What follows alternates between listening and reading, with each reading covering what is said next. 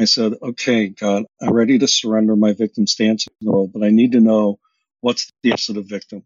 And I was graced and blessed with that initial epiphany. Welcome to On This Walk, a show about the winding journey of life in all its realness. I'm Luke Iorio. Please join me and my brilliant heart-centered guests each week as we look to navigate this journey more consciously and authentically, uncovering how to tap back into that sense of connection with self, with soul, and with something bigger than ourselves. Now let's go on this walk. Hello there and welcome back. And thank you for going on this walk. Today we get to walk with drama. We also get to walk with empowerment and vital questions that we need to be checking in with ourselves on. And to get to that, I want to give you a little bit of background. In our time today, we're actually reconnecting to a small part of the conversation that began in episode 13 with Corey Blake. So among the various topics that we covered, talking about transitions, talking about being in the space in between, Corey and I spoke about a lot of different things, but we also spoke about the challenge of breaking away from ingrained recurring patterns. These are the types of patterns that we don't even know that we've taken on, that we've adopted, that are really keeping us stuck where we are. Well, as part of this conversation, the work of Stephen Karpman, I will tell you the truth, I did not know it was Stephen Karpman when this initially came up, but the work of Stephen Karpman came up, and he was originally the one that proposed and documented something called the drama triangle, or the dreaded drama triangle. And I'd actually been exposed to this work as part of a previous program, but I didn't know the original source of it when I was at the Four Winds Society studying with Dr. Alberto Villoldo. In that program, which is based on shamanic energy medicine and healing, the focus is really on removing patterns from our consciousness, from our fields, to liberate ourselves from these limiting and disempowering cycles. Well, the drama triangle came up because it was constantly coming up in the work we were doing with each other, the work we were doing to support others going through the process. And the reason for that is that this is a fairly universal cycle. It's a dynamic that we were seeing emerge because we were in others, because we were constantly ones that we were going through this ourselves. So we could relate to it. We could see it playing out. And so this drama triangle has three chief roles or players. First is the victim. The victim is the one that it feels like things are happening to them. There's a feeling of powerlessness or helplessness to change things in some way, and it's when we feel like we have no choice. The second player in this triangle is the perpetrator. Most of us don't like to admit that we play this role from time to time, but when we are focused on winning, meaning we're focused on controlling, on getting our way first above all, this is part of the role of the perpetrator. It's when we can be critical and demanding and dominating in this particular role. Now, the third, and this is what provoked a lot of the conversation between Corey and I, and why I wanted to get into this more deeply, was the third role is the rescuer. Now, the rescuer is the one that steps in to save, that steps in to shield others, to help them, to help those who maybe aren't able to help themselves at that moment. And this one sparked my interest because when you combine the rescuer with the ego, it can be really, really sneaky. You see, the rescuer, when you play that role, it feels noble. It feels like the right thing to do. It feels like I'm helping and that it's highly beneficial to the situation that's going on. The challenge is that the rescuer actually perpetuates the cycle. It disempowers the others that are involved and it blocks change from occurring because the rescuer tries to alleviate the problem but never really gets to the root cause or creates any real change in this dynamic. It sort of just kicks the can down the road with a temporary save, and the cycle continues. So my question was, how do we not only stop the cycle, but perhaps even more importantly, how do we switch to an entirely new paradigm? And so this is where things got interesting because after I jumped off the call with Corey, we had happened to follow back up, and I find out that Corey is friends with one of the pioneers in this work who is pioneering something called the empowerment dynamic, which is in fact that other paradigm that we're trying to switch into.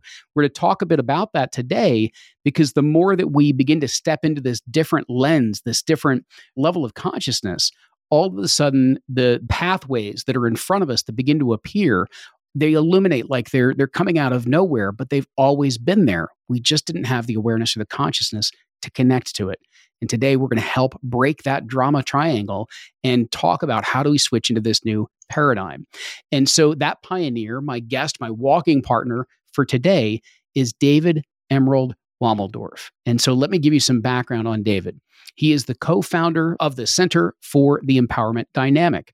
As director of the center's organizational leadership and self-leadership practice areas, David's passion is in supporting individuals, teams, and organizations in leading and working from an outcome-focused and passion-powered orientation. His principles and frameworks are based on his 30 years of study, observation, and application of his lessons of collaboration with a wide range of individuals and organizations. He's the author of the best-selling book, The Power of TED, or TED, which is The Empowerment Dynamic, and most recently, 3 Vital Questions. Some of those questions that we will be posing today and talking a bit about. And it's a lot of why we're here. For those of you that might be new, that have just recently arrived on this walk, do me a favor, please remember to hit that subscribe button and join us for a couple of walks. And now let's get on to this walk with David. And we're going to be talking about upgrading our human and personal operating systems. David, thank you so much for joining me here on this walk. Oh, Luke, thank you for inviting me to go on this walk with you. I'm really looking forward to it. Thank you. The reason why I kind of frame this in terms of upgrading our operating system is because, well, that was a question that I'd asked you about. You know, for everybody, one of the things that I do when we're preparing for the show, I love asking those that are coming on to this walk, coming on to these conversations, of what is that big conversation, the biggest conversation that you want to have right now. And David, you shared with me how right now it's really about upgrading our operating system for humanity, our human and our personal operating system. And I was wondering if we could actually just start there to kind of take the real big view of why are we having these other conversations? Why are we diving into the drama triangle and all this stuff? I wanted to just kind of give you the floor to talk about, you know, what you mean when you say upgrading the operating system. And really, why now? Like, why is this a really critical thing for us to be focused on? Well, I don't think it's any secret to anybody listening that humanity, I think, is at a inflection point, a crossroads. And I think that as a species on this wonderful planet of ours, that we have gone about as far as we can with our default operating system. And I'll say what I mean about that in just a moment. So I'm actually going to speak to what is the first of the 3 vital questions, and not that we need to go down the road of all 3 questions right now. But the first of the 3 vital questions is, where are you putting your focus? And there is an organizing model, if you will, that is very consistent with cognitive behavioral therapy, and I call it FISB. And not Frisbee, but FISB. And FISB stands for focus, because what we focus on engages an inner state, which is the IS, which then drives behavior, which is the BE. So, and to me, that is the basis of our human operating system, that what we focus on engages an inner state that drives behavior. And the default for humanity, which has helped us survive, if we go back, many generations, is that our default is that we focus on problems. And that when a problem occurs, it engages some form of fear-based anxiety. Now, that could be as mild as, this is a hassle and I wish to go away, to out-and-out fear and terror. And then that drives reactive behavior. And the 3 classic forms of reactive behavior, and I've added a 4th, is fight, flight, or freeze. We either aggress against what we perceive as the problem. We either freeze and hope it goes away, or we try to get away from it. We flee. And then the 4th I've added is, I think it's a strategy of appeasing. So it's fight, flight, freeze, or appease, to go along to get along. And in this operating system, because again, as human beings, we are cognitive, we have focus, we're emotional, we have the inner state, and obviously we take action, we're behavioral. What is really critical to understand about this operating system, the default operating system, and I could use computers as an example, that there are defaults in our computer systems. But one of the things that is really tricky about this operating system is that there is what I call a false assumption that is embedded in this. And the false assumption is we tell ourselves we're reacting to the problem, when in reality, what we're reacting to is the anxiety that we feel. And so if we take action toward the problem and our action seems to help in the current situation, it diminishes our anxiety. And so we lose energy for reacting. We lose energy for acting. And so I refer to this simply as a problem orientation. The upgrade is to what I call outcome orientation. And this basic framework, although FISBE is an acronym, I love acronyms, that I came up with a while ago. This is actually based on some of the work of Bob Anderson in the Leadership Circle. And so the upgrade is to an outcome orientation. And the FISBE of the outcome orientation is we put our focus on the outcome or outcomes we want to create in our lives. And if we care about it, the outcome, it engages our passion, our sense of purpose, our passion, our desire for that outcome, which gives us energy to engage in what I call baby steps, but in whatever the next action is that is going to help me get closer to or clearer about the outcome that I want to create. So the outcome orientation is the upgrade. The outcome operating system is the upgrade that I think as humanity we're being called to step into. What kind of world do we want to create? What kind of personal lives do we want to create? And to be clear about that rather than just reacting to whatever's coming at us. That outcome orientation, which in my mind, I also equated almost like a vision orientation as well, right? That clarity of what we want to bring about. And when we have that, it is easier theoretically for us to relate to whatever is unfolding as data points so that we can then readdress it of how do we kind of correct path, correct course to get to where we want to go. The question I have, though, is that when it comes to upgrading our operating system, some of that outcome orientation that we're struggling with right now is that a lot of the outcomes that we're arguing over as humanity are based on ideologies, right? And so we have very, very different outcomes that we're trying to create. Those outcomes, to me, that we're fighting over, in some ways are still chosen out of the drama triangle and out of the disempowering dynamics, meaning that those ideologies are still born out of victim, perpetrator, rescuer, and not out of new paradigm thinking, which when we're in that different paradigm, which we'll get to, the empowerment dynamic, literally like everything you're talking about clicks because we're approaching it from that whole new paradigm. And so I want to kind of take us on this conversation here for a bit, because I think that's right. That's this major paradigm shift that we're trying to go through. Is some people will hear outcome oriented. Well, I know the outcome I want, but it's not the one that you believe in, but I don't care. I'm right. Right. And so I'm just kind of curious, when I frame it back to you that way, I'm kind of curious where your mind goes as to how do we wrestle with that so that we can make the kind of the more complete paradigm shift that we're going to be chatting about. That's great. It's a great frame, Luke, and I've not thought of it this way, but what occurs to me is the ideologies that you're speaking of, we are holding as rescuers. That if we just implemented whatever that ideology is that I hold, then it will make everything okay. But you're absolutely right. It's still in the drama triangle. It doesn't get off the drama triangle. And if you and I have different ideologies, the other thing is that your ideology, now I use the term persecutor, we can do perpetrator or persecutor, but your ideology is a persecutor to me because it's in conflict with my ideology.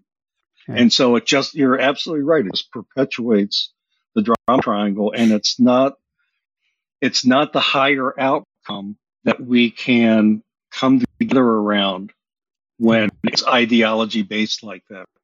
Right. I gave everybody like a little tiny glimpse of the drama triangle in my introduction and setup. And I'm just wondering if there's anything there on victim, persecutor, and rescuer that you could further elaborate on so that people understand and can recognize the way that this dynamic, this disempowering dynamic may be playing out for them. Because a lot of people don't even realize that they're caught in this dynamic. I know I didn't. Absolutely. Yeah, absolutely. And when I first learned of it, thank you, Dr. Cartman, I wasn't aware. I mean, it was what I call blinding flash of the obvious. Yeah. There are a couple things that I would add. One is you did do a really good high-level overview of the roles, but I want to add just a little bit more. One, as it relates to victim, is that there's an important distinction between victimization and victimhood that needs to be made. And victimization is part of the human experience. And I think about it on the proverbial scale of 1 to 10, with 1 being I'm stuck in traffic again, and I'm trying to get to my kids' soccer game, and 10 being natural disasters, wars, et cetera, et cetera, et cetera. That is distinct from victimhood, which to me is a way of being and an identity that some people take on or that gets foisted upon them. So I think, first of all, it's that important distinction. So this work challenges as a challenger to victimhood while acknowledging the realities of victimization. So I think that's first and foremost really important.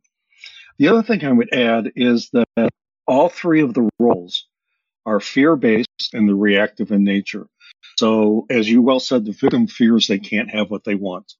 They feel that they fear their powerlessness, etc. The persecutor, oddly enough, I think, fears their own victimization. So they adopt a strategy that it's better to dominate than to be dominated. And then the rescuer, and I did preface this by saying I consider myself a recovering rescuer, is that rescuers fear not being needed. And rescuers, if one's identity is bound up in being that hero rescuer, they need victims to fix, take care of, protect, etc. And so they're all fear-based and they're all reactive in nature, and they are reacting to one another. What Dr. Kirkman did was absolutely brilliant. And the reality is that when we are in drama, we play all three roles. Most of us have a go-to role, traditionally being rescuer, but we can ping pong around those roles just so quickly. And so one of the things that, and actually this came from a client that made this observation in a session one day. He said, the value of a good model like the drama triangle is that it's a static depiction of a dynamic reality. And so the value of being able to clarify and look at the three roles is that in a moment in time we could freeze frame and say who or what is in those roles, but knowing that as soon as we hit the pause on the freeze frame, it's going to be quite dynamic.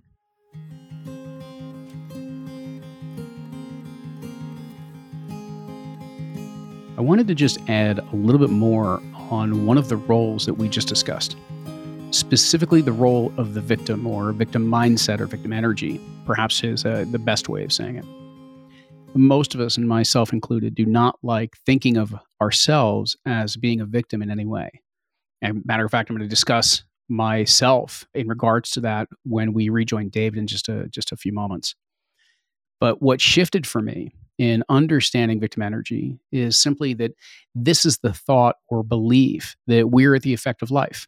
Meaning whenever we believe that life, our circumstances, another person or group or even systems have power over us, we place ourselves in the energy of being a victim to that thing or that person. This applies to all of us, regardless of the intensity of whatever situation, trauma, or otherwise we have or are going through. Because at some point we all feel as if we are victims of our circumstances.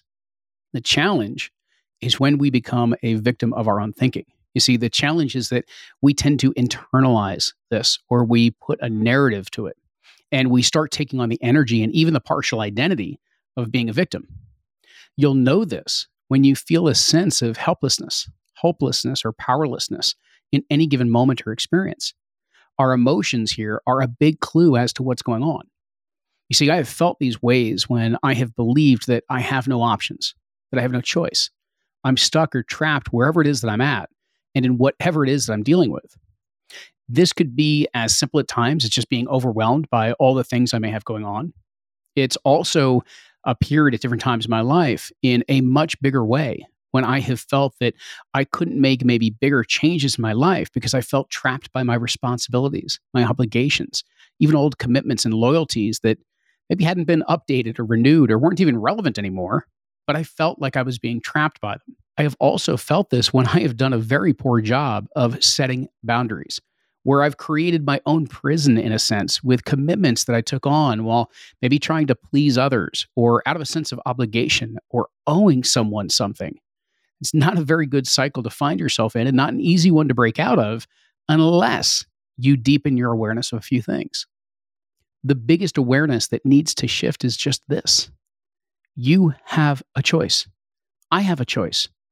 In fact, I'm making a choice right now by either choosing to buy into and perpetuate this victim energy story, or my very inaction is a choice too. Well, if those are choices, what are my other choices? What are all the options, no matter how harebrained some of them may seem, that are actually in front of me right now?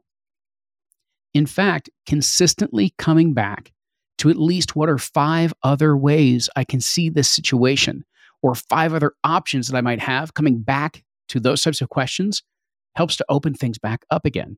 It starts to shift the energy. You can ask yourself questions even like, well, if I didn't have this obligation, or if I didn't have this overwhelm or this situation, what would I be doing? What could I do? And then, so what are a few of the possible small steps that I could take that help move me in that direction? You could consider, what do I need to let go of? What belief? What grief? What part of my identity or anger or resentment or regret? What obligation? What old commitment? What is it that I need to let go of for me to feel freer, to find a new way forward? You could also reflect on one of my favorite questions. In fact, write this down and then go for a walk with this as a folded up note in your pocket. Here's the question. What is it that I am not willing to see, to admit, or to face in order for me to have the problem I think I have? Lastly, what is it that I need to face within myself so that I can restore my own sense of authority, of agency, of power? And if I were restored in this way, what would I do about this? How might I see this situation, this issue differently?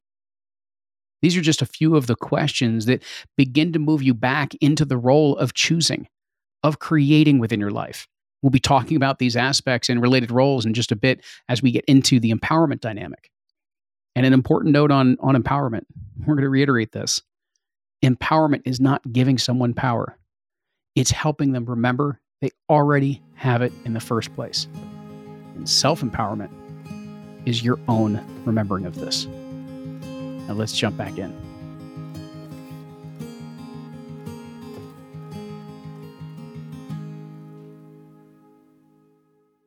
I want to offer a couple of other, kind of illustrations that pop out of my mind. And so as you described, we do absolutely ping pong around these different roles. We do have elements of this dynamic that are our go-to strategies.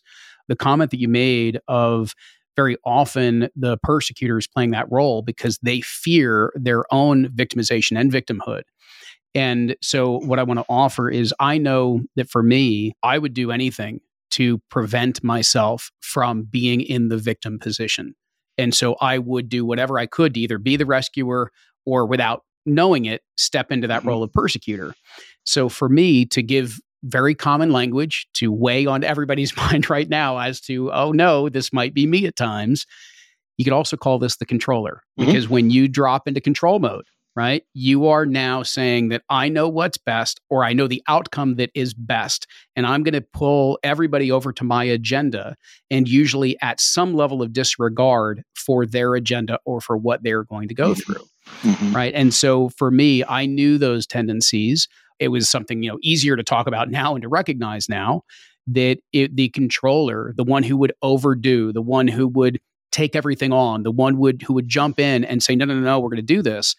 Sometimes I would take that out of the role of controller because it was my way of controlling the situation to be more like what I wanted it to be. And other times, when I matured, it was now the rescuer role. And I was doing basically the same thing, but from a very, very different vantage point and different perspective and different rationale as to why. And so it plays out. And I mean, this can be even as simple as when you're a parent. The rescuer role is, how often do you step in to make things easier or better or smoother for your children? I don't want to see my kids in pain. I don't. Sure. But if they don't struggle, they will never know their own resiliency. They will never know their own strength. They won't learn anywhere near as much as they could learn. And for us of older generations, we knew what it was like to scrape knees and just keep going. And so it's these roles, they come alive when we slow down long enough to think about, when do I feel like I'm at the effect of? You're in victim mode. When you are trying to force your way, your view, your perspective, when you need to be right or other people need to be wrong, you're likely in that persecutor role. And when you are doing everything that you can to alleviate, to help, and you know that part of it is out of this angst that you need things to return to peace. Like there's like, oh, everything's got to get better again, right? And or I've got to help this person. They're never going to be able to figure this. Like as soon as you feel that kind of need to help coming from that place, you're in rescue mode. So I want to build awareness around this because this is a dynamic that's playing out all over society in personal and collective ways. Absolutely. So with that, before we talk about how do we shift it, how do we switch, let's talk about what we're switching to. So let's go to that kind of the outcome of the empowerment dynamic, meaning to be on a very, very different frame. And so I was hoping you could talk us through that a bit because it's a very, very different lens. And people hopefully will begin to recognize that you can view the same situation. You may even do some pretty similar things, but when you're doing it from this different role, this different consciousness, the impact is very, very different. And you'll feel the difference between empowerment and disempowerment as we go through this. So David, if I toss it to you for the empowerment dynamic. Sure. We'll give a little bit of context before I go there. Sure. And which is actually going to take us, we are already into the second vital question. Again, that first vital question is, where are you putting your focus? Which, by the way, those, or what I call orientations, those FISBs, are a frame for consciousness. And so in the problem-focused, anxiety-based, reactive problem orientation, that creates the context and the conditions that produces and perpetuates the DDT, the drama. As we upgrade to the best of our ability, that outcome-focused passion, we could even say love-based way of creating outcomes that we envision and that we want to see in our lives, that creates the conditions in which we can have a much different set of relationship roles and dynamics. And that is what I lovingly call TED, or the empowerment dynamic. And so TED really stands as the antidote to what I call the DDT, because of, if you know about the chemical DDT, it's a toxic, very toxic chemical. And so the antidote, the primary shift, is from victim to creator. So just as the victim role is kind of the central role of the drama, embracing our capacity as a creator is the central role of the empowerment dynamic. And the primary characteristics of really embracing our creator essence is that we can envision and go after what we want to create. So we are creators. And just a side note on that is that I've come to believe that you cannot not create. The question is, what are you creating? The second component of being a creator is that I can choose my response to whatever is occurring in my life experience. And I love using the example of Viktor Frankl and his experience in the Nazi concentration camps, which I'm sure you're quite aware of, and his coming to the realization that even in, on a scale of 1 to 10, it was probably a 13, that he still had a choice as to how he could meet his experience. And the third characteristic is that as a creator, that I nurtures empowering relationships. So the antidote to the role of victim is the role of creator. Let me just make a distinction there as well, because when we are in our kind of victim mindset, very often we withdraw and become more isolated in the way that we operate. And so when you talk about that third characteristic there of creator being that there is a relational component, it's already one that is recognizing how do we lean into the interconnection of what's actually present, as opposed to feeling like there's no connection and I've withdrawn. Right. Yeah. And in fact, we are co-creators. I mean, we're co-creating this conversation as we work together. Always. Absolutely. So the antidote to the role of persecutor is what I call the challenger. And there are a couple dimensions to the challenger role. One is that as a creator, when stuff happens in my life that is unwanted, unwelcome, I can, rather than reacting to it as persecutor, and by the way, the persecutor could be a person, it also could be a health condition, it could be a natural disaster or circumstance. But as a creator, I can choose to respond to that and to step back and say, what is here for me to learn? So challengers call forth learning and growth. That's the basic notion of the challenger. And so there can be the intrapersonal view of the challenger. And what I mean by that is that, again, have a life experience, what it's here for me to learn. The other piece is more interpersonal, that we can be challengers to one another, calling forth learning and growth and challenging assumptions, but doing so from the standpoint of seeing the person that we are challenging as a creator in their own right. And that, again, it's calling for learning and growth. So to your last point, and I'll come back to one other thing, is that inherent to that challenger is the recognition of, as you said, the creator ability, but it's the recognition of the strength, the talent, the inherent value of the individual that you are working with. And so when you recognize that in someone, you don't view what you're doing to them as negative or as holding them back or as stepping over them or otherwise. You're engaging with them to challenge them into their greatness, as one could say it that way, right? Yeah. Whereas if we're in that persecutor victim dynamic, it is one seemingly has power over the other, and there is not that level of appreciation for the other person's sovereignty and for the power, the talent, the strength, the energy that they are bringing into whatever this dynamic is.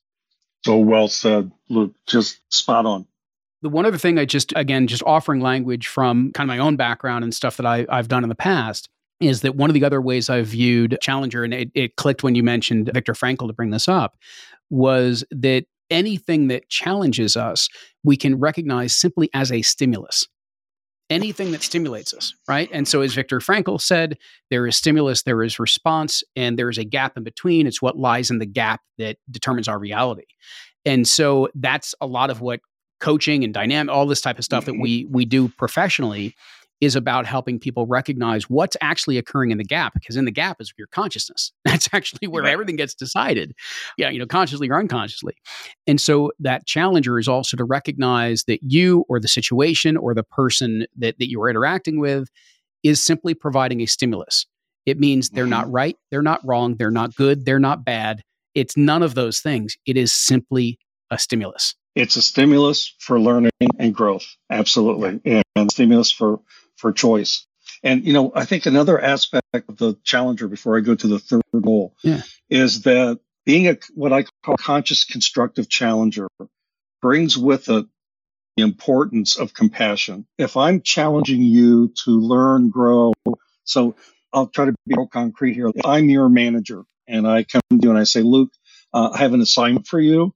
I know it's something that's going to stretch you. I know that I have absolute confidence that you're going to grow into it. Is that I need to also have compassion for the learning and growth that you're going to go through, because learning and growth is not always fun. It's not always easy. So having compassion for the creative behavior and the growth that the person that's being challenged is going through is absolutely critical. And to remember that the person that's being challenged is at choice in terms of what they do, what they don't do. They're also held accountable, responsible, etc. So challenger is the antidote to the role of persecutor. The helping role, the empowerment dynamic, and there is a helping role that is the antidote to the role of rescuer, is the role of coach. And I want to be really clear that it is a role. It's not a profession per se. Yeah. And that one not at all need to be a trained coach. The only training one needs to really embody the coach role is to be curious and ask questions, and to remember that the power of choice, the power of action lies with the person that's being supported as a creator. So it's asking questions like, what's the outcome they want to create, or what are the current conditions, and what's going on between that stimulus and response? What choices do you have in this situation? What baby steps are you committed to take? So the coach role is the antidote to the rescuer role. What you're also getting at when you are coming back to the fact that the coach is helping people tap back into this power of choice that they sit with and they hold is, when I think of empowerment, I always used to explain it this way on some of the classes I used to teach, was empowerment is not that you are giving power to somebody. It is that you are reminding them they already have the power in the first place, right?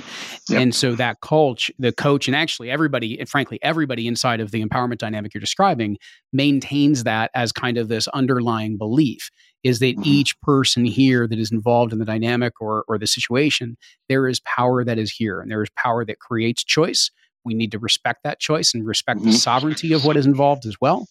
But the coach is there to support that, not to jump in, not to solve it for somebody, not to do any of those things, but instead to be part of supporting the container that's been created.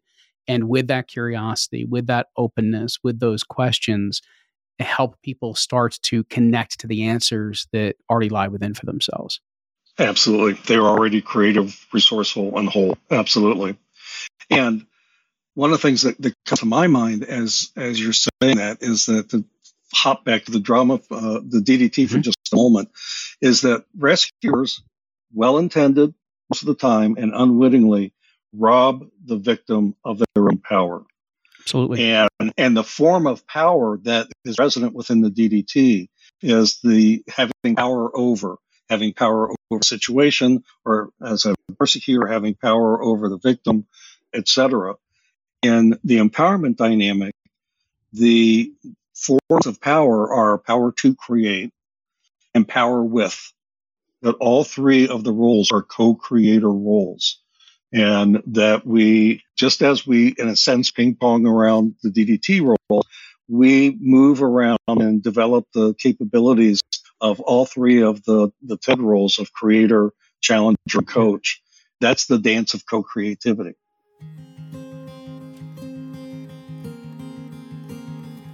I love this notion of the co-creative dance, because that's really what I believe life is. We're constantly co-creating with the moment, the experience, the others in those moments and experiences with us. And the more that we recognize this co-creative dance, the more fun that it can become. For me, I initially gravitated towards the role of a coach in this dynamic we're speaking about, because I came to understand for me that when I am not in a place of balance, when I am operating out of my shadow self, the role of rescuer would show up a lot. But that would, as we've discussed, never support the other person or persons in truly knowing just how strong and resourceful they truly were. At best, it was a Band-Aid. But when I'm operating from my light, from my higher self, I can hold space. I can coach and offer questions and reflections that open up possibility for others in such a way as they remember just how much wisdom they already have within themselves. This was my gateway or my access point to this empowerment dynamic. But then I needed to learn and lean into what it could mean for me to also take on the roles of creator and challenger, because these were not as natural for me. The challenger, meaning that willingness to hold firm and even agitate others, either intentionally or simply because I was standing with conviction and strength within myself. Well, that role flies in the face of someone who's been a people pleaser. Something that has been true for me. You've heard me talk about that on this show.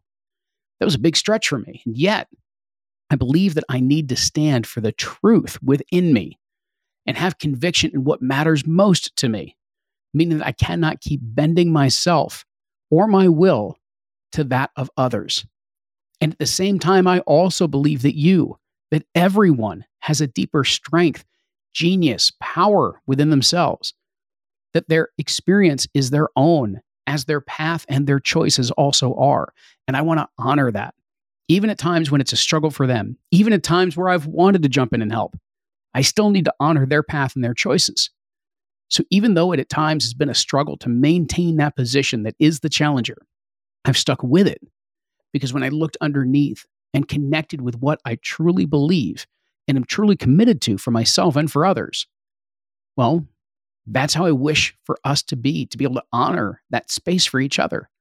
When I connected to those truths, when I connected to those beliefs, I was able to allow that role of challenger to emerge more easily, to be able to stand in those convictions despite any agitation or challenge it may present to others.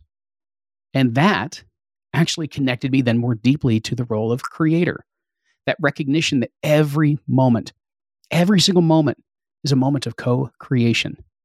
That how we show up in this moment influences and creates the next. It was an important thing for me to be able to understand and relate to. It takes presence to connect to this dance. And I've had the chance to develop practices and rituals that help me maintain more of that awareness and presence. in my moment-to-moment lived experience. It's not easy, but that's also why I take time and space regularly, at least weekly for a couple of hours when I'm really truly on it, so that I can walk with those thoughts, those questions of what am I creating in my life right now? What's my role in creating these situations and circumstances? And what is it that I wish to create? This helps me check in as well as make those adjustments as I go, as I live. And I hope that this gives you a few ways to start considering which of these roles you initially gravitate towards, why that might be, and how you can start to consciously bring the other roles into your awareness and how you engage as well. In other words, co-creation is asking you to dance. Will you accept? Actually, let me say that different, because in truth, you are already in this dance. You're already co-creating whether you intend to or not. And so are you willing to step into this dance of co-creation consciously? That's what you're now being invited to.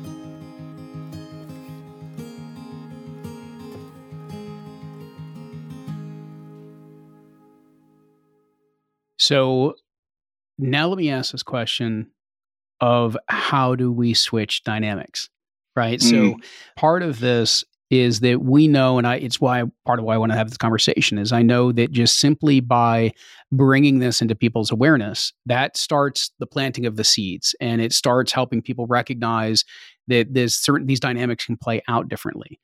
But awareness alone doesn't typically get us there. So right. I'm curious about, for you, maybe what this has looked like for you and how you've then developed your work from everything you've done, your personal experience in how did you make that shift in it used to look this way on the drama triangle, and now all of a sudden this empowerment dynamic is something that's living and breathing within you. So that's the way you actually orient yourself to the world. Well, what that brings up for me, Luke, is that it's time to share with you the story behind the story. And the reason why I frame it that way is the Power of Ted book is a fable, is a story that I won't go deeply into right now, other than to say, well, actually, I do need to go into it a little bit, in that in the book, there is the central character is a character named David.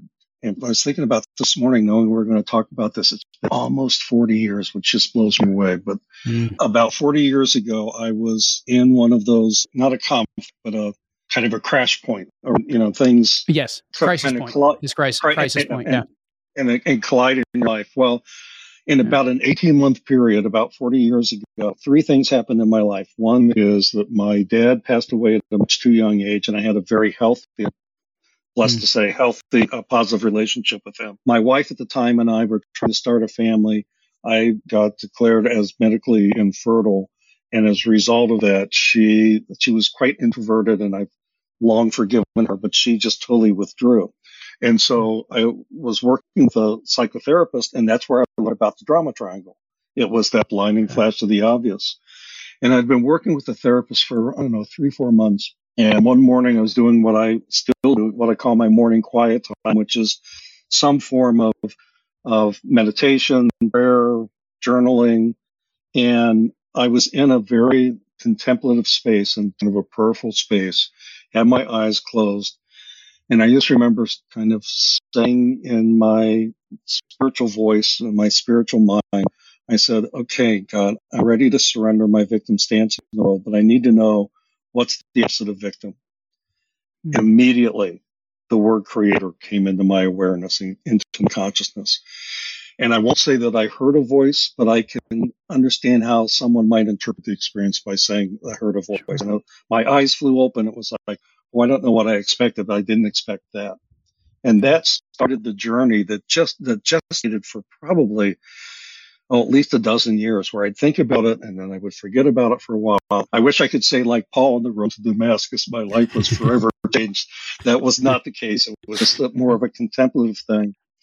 Part of my background is doing work with the leadership circle. I was in a 360-degree feedback tool. And I was in a debrief session with a guy who at one point lamented, he said, people come in my office and they're just such victims. And it just so happened that a few months before that, I'd come across a journal where I played around with alternatives to the drama triangle rules. And what I ended up sharing with him, and And it is that at that time, what became the challenger, I just called the teacher. And what became the coach at the time had a servant, kind of serving the unfolding, serving the power of the person being supported. But I had a couple of kind of friendly, almost focus groups. And some people said some of the teachers I had were not really good teachers. And the idea of servant being a little bit more, servant, being subservient. So I wanted to set that up to say that for me, and the reason why I wanted to go ahead and share that story is that what is critical to be able to make the shift from victim to creator, to make a shift from problem orientation to outcome orientation, is some form of pause practice. Yeah. Whether it's feeling feet on the ground and taking breath, that we cannot shift to that, and we cannot upgrade our operating system without making it conscious. And so you're right. When we are in the problem orientation, we are often very unconscious. We are just reacting.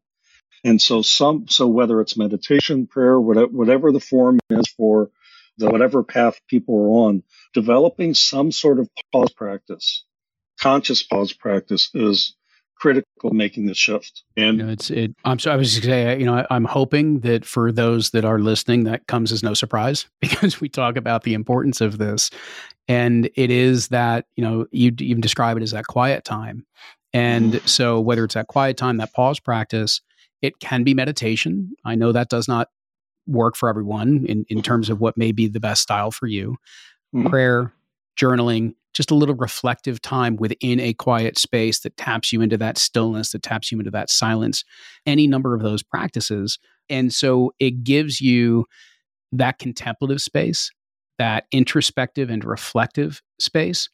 And I also wanted to comment on the fact that it came, maybe in an interaction with a client, you described it as a debrief, but I don't want to gloss over this, that when we are starting to set our sights on this new awareness of what we're trying to gravitate towards, the more that we have that time to debrief our experiences so that we're walking away and being able to say, well, what worked? What could have been better? What would I do next time? If this came up again, would I approach it this way or would I approach it that way? And the more we have that debrief time, from leadership organizations to the military, everybody says debriefing is one of the reasons why our industries have progressed the way that they are, right? And so for us to be able to incorporate that type of a debrief practice within our lives, which you can call contemplative and reflective and everything else as well, is a really, really important piece of this. And I think the one other one that I would like to add from my own experience, because I am very much in alignment with what you mentioned, I think I want to add something because you referenced this before that I think is really important. I want to talk about it in a different way, was you mentioned compassion. Well, for me, one of those other dynamics was when I used meditation to specifically get into not just compassion-based meditation, but specific empathy work and really beginning to exercise that power of empathy. Well, when I did that, it, number one, started to open up whole different waves and realms of self-forgiveness. Well, when you're in a realm of self-forgiveness and self-compassion, the victim mentality begins to melt away. When you are in a more empathic place, an empathetic place, very difficult to play the role of the persecutor, because now you are truly, genuinely feeling and experiencing and relating to people in a different way. And same thing in a rescuer position. This is a tricky one, though, with those of us that are more empathetic, is that the shadow side of empathy is rescuer, because we're going to jump in, we're going to try and solve. So we need to be aware of that as kind of a shadow and unconscious side of us. But when we are more empowered ourselves or coming at things, we recognize what we want most for somebody is, as you said, their learning, their growth, for them to recognize the power, the greatness, the choice that already lies within them, and helping them to step into that space because we can't step into that space for them. So for me, when I started to really work with a lot of those empathy type practices, it literally for me, that was probably one of the more rapid shifts that I experienced in this type of change of dynamic we're describing, because inside of about 90 days of doing loving kindness meditations, equal empathy meditations, just over and over and over again for 90 days. And then I continued for many, many, many, many months after that. But after that 90 days, it was almost like I couldn't get my mind wrapped around not connecting to people in that way anymore. And so it made this old paradigm it was difficult. And when I did step into it, I'm not saying I never fell back. Of course, I reverted at some point.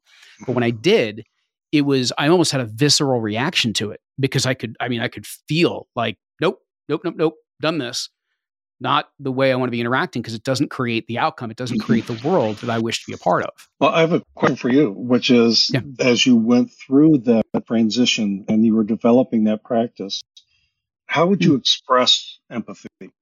How would you actually connect at an empathetic level with someone rather than rescuing? First is that if I go to the equal empathy meditation that was, call it my training, right, for this, in that it's kind of an extension of loving kindness work. The first person we relate to is the loved one.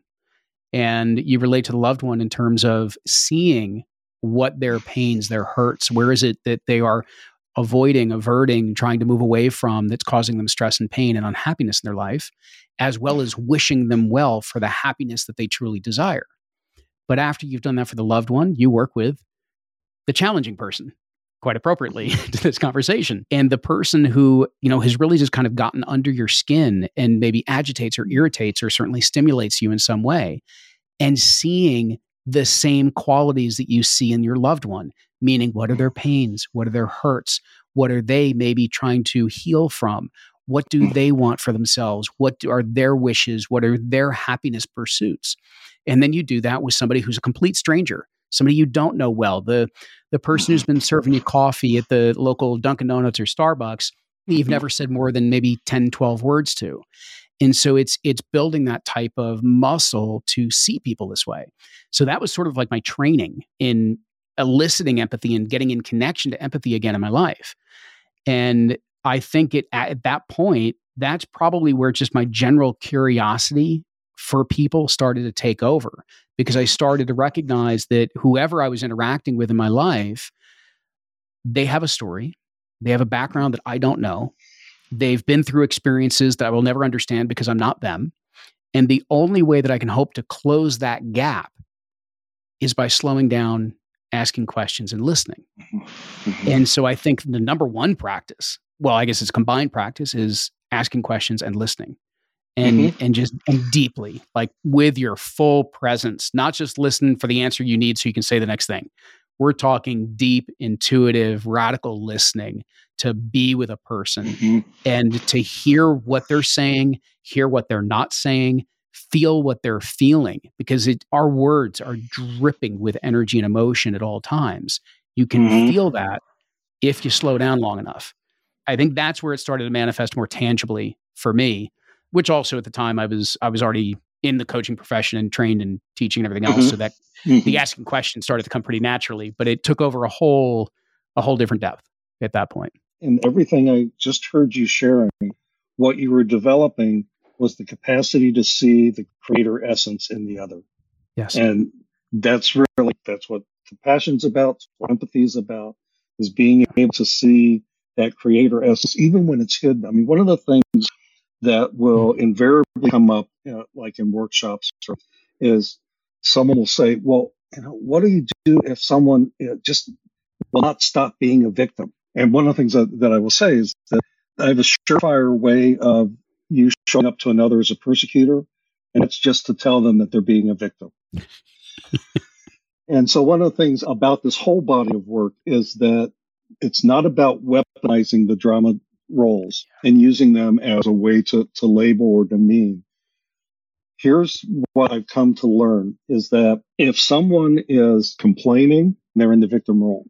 If someone's complaining, again, the last thing I can do that's going to be helpful is to say, well, gosh, Luke, you just sound like a victim. Here, this is a little technique, but it works many more times than it doesn't. But it requires the kind of listening you were talking about, as well as the empathy and compassion. So it might be something like, gee, I really hear the frustration that you're experiencing. I really get that. And given the situation, what's one baby step that you can make to move toward what it is that you really want?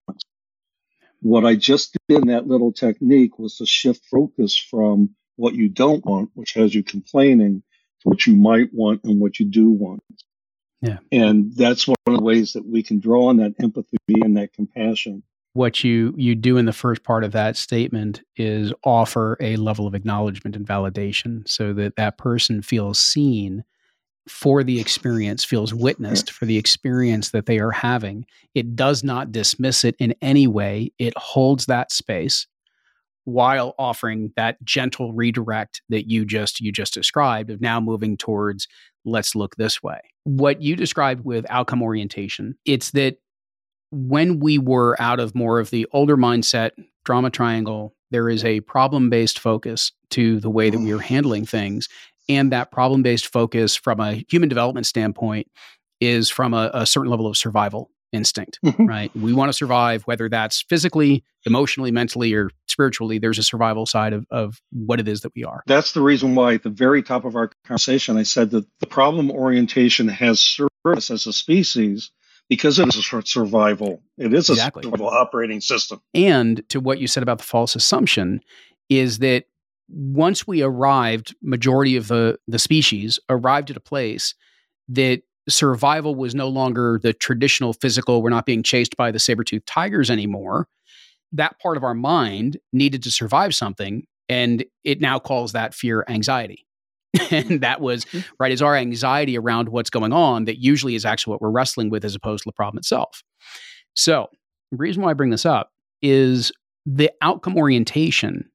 You even started to describe that it begins to focus on more of maybe a love-based perspective. I was first introduced, I actually don't even know if this was Joanna Macy that originally posed this. I think she was quoting from somebody, but I'm not 100% correct. But what she was saying was that for now, in current society, at the center of our dartboard, meaning our outcome orientation, which is out of the older paradigm, has been economic growth, because that's economic survival. It's still a survival mindset. But if we were to place life-sustaining, those things that are life-sustaining at the center of our dartboard, everything now begins to reorient. And so I guess I'm kind of curious for you, maybe personally and then through this work, what's at the center of that dartboard in terms of the outcome orientation that allows us to start to use this new operating system in a way that we're all creating towards something that serves the whole, as opposed to something that feels like a zero-sum game? What brings to mind for me personally is that I hope this comes across as sincerely as intended. I don't do this work to make a lot of money. I do this work because it's a sense of purpose, it's a sense of calling, and I was graced and blessed with that initial epiphany. The opposite of victim is creator. And yet, I am bringing this work into the world in order to help facilitate the upgrade in humanity's operating system, as big as that sounds. And for whatever reason, that's what I've been called into this life to do.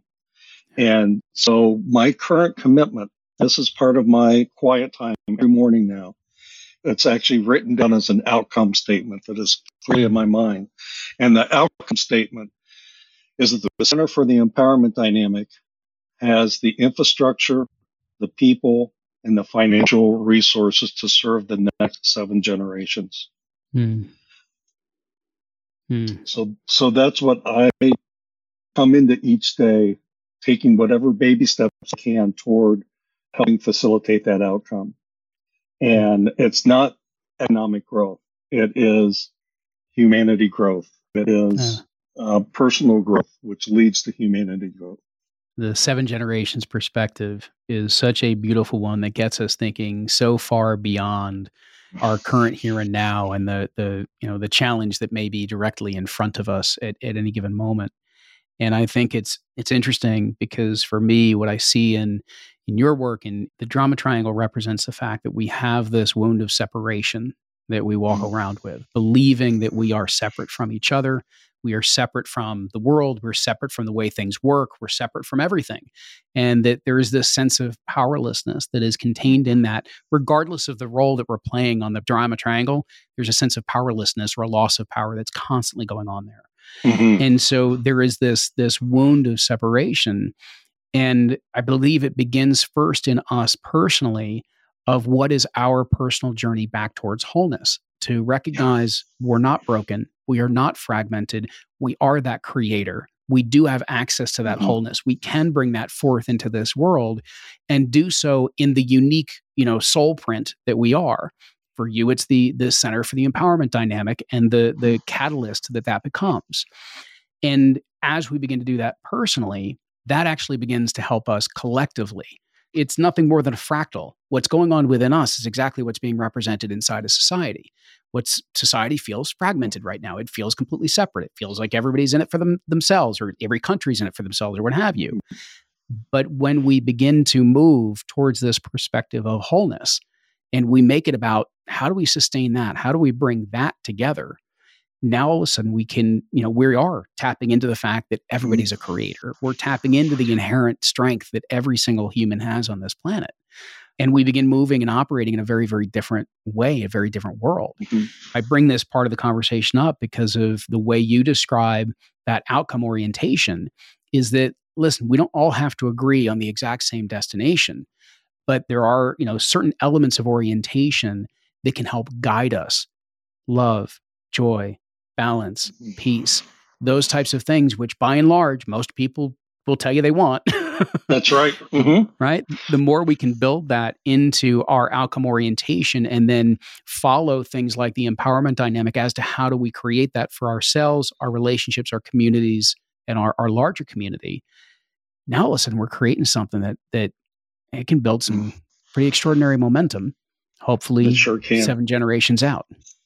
Well, and as I'm listening to you, Luke, I mentioned again very early in our conversation that I firmly believe that humanity is at an inflection point, and that inflection point is the choice of continuing down the road of disconnection or making the choice to embrace our co-creative capacity.